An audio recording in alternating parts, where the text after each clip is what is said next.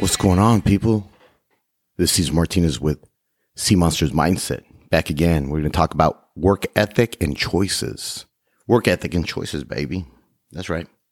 Throwing a little Rihanna in there. Once again, don't give a fuck. Somebody come after me. You don't like it, maybe bring attention. That's how we get attention nowadays, you know? In society, how you become Insta-famous or whatever they call. There's two ways. You do stupid shit or you do funny shit.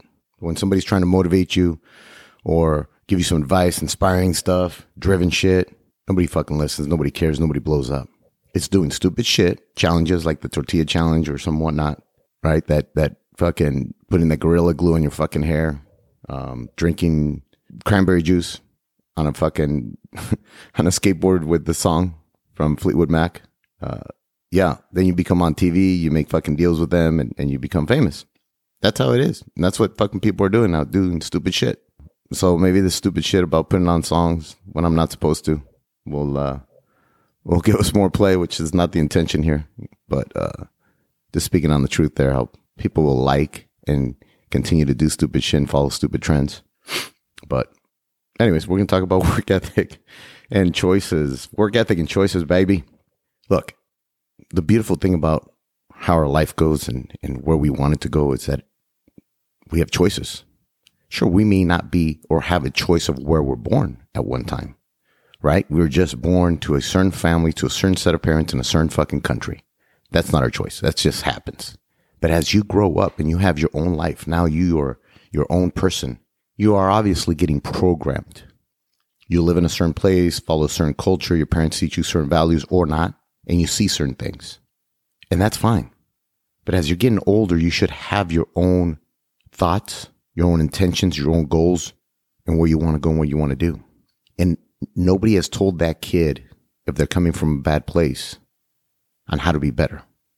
I'm going to give you an example real quick of a choice that I made that affected my life and where I'm at now, not only physically, but mentally and emotionally, and how that shifted me into being a different person, a better internal fortitude person.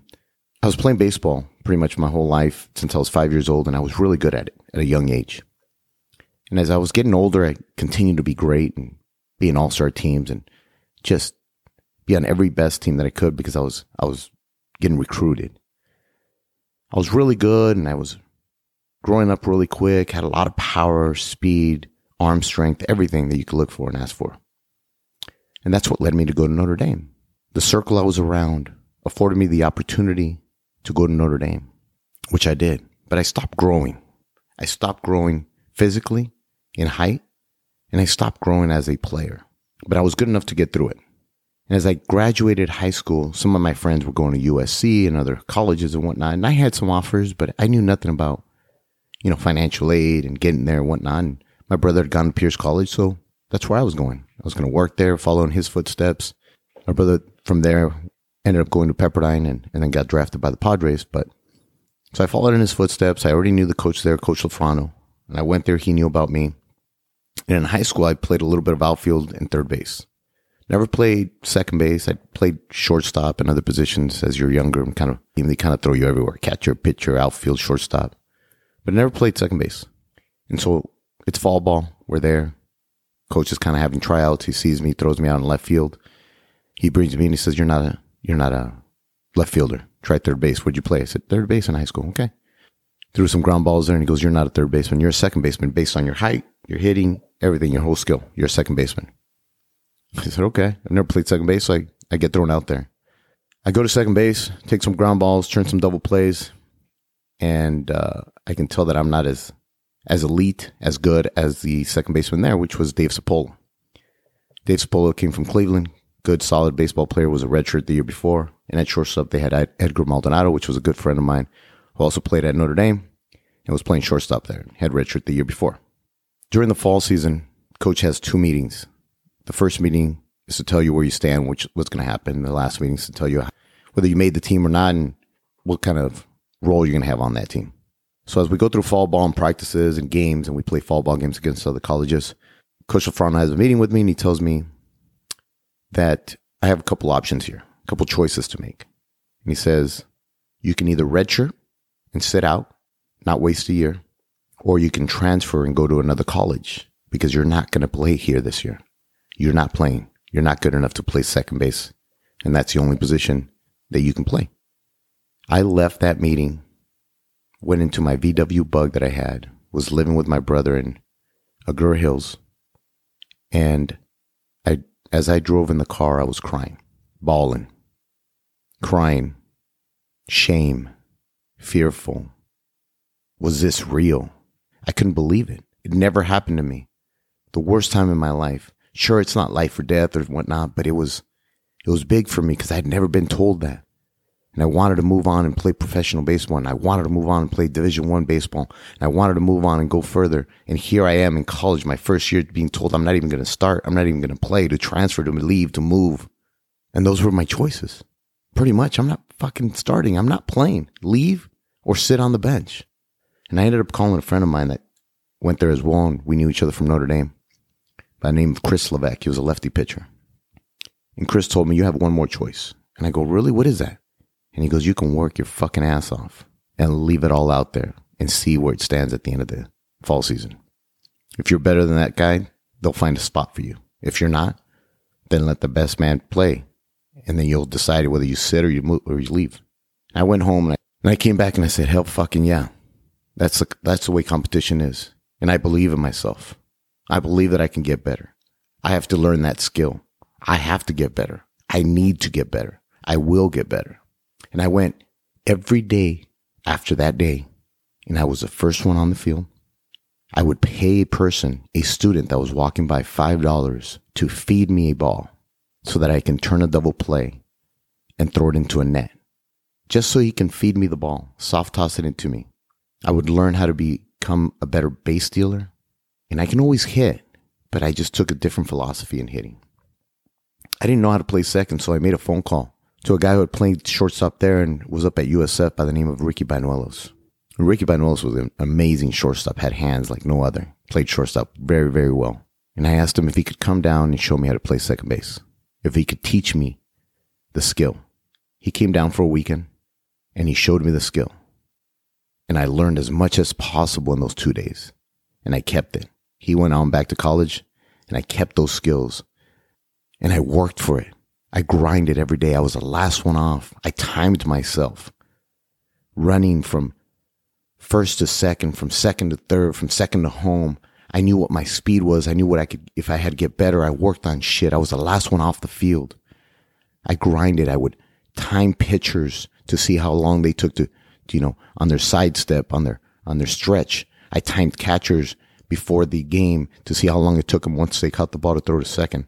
I knew their time, 3 seconds, whatever it was, and it took me 2.5. I'm just telling you numbers, but I knew that I could steal no matter on a fastball, curveball, or whatnot.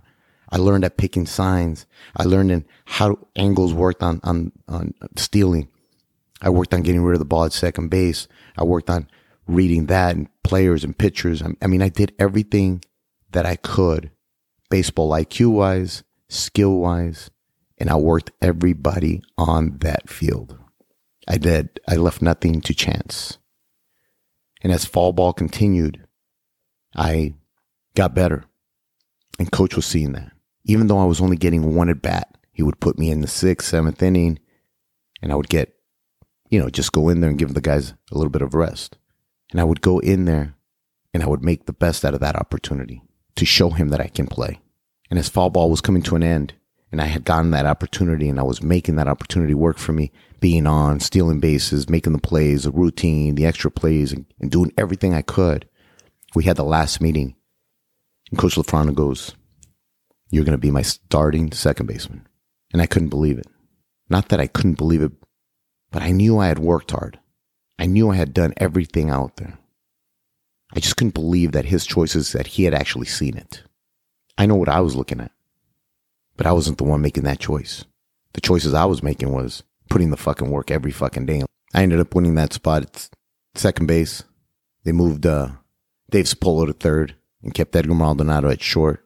And goddamn, we had a good team. I ended up leading off for the team, and I had a great year.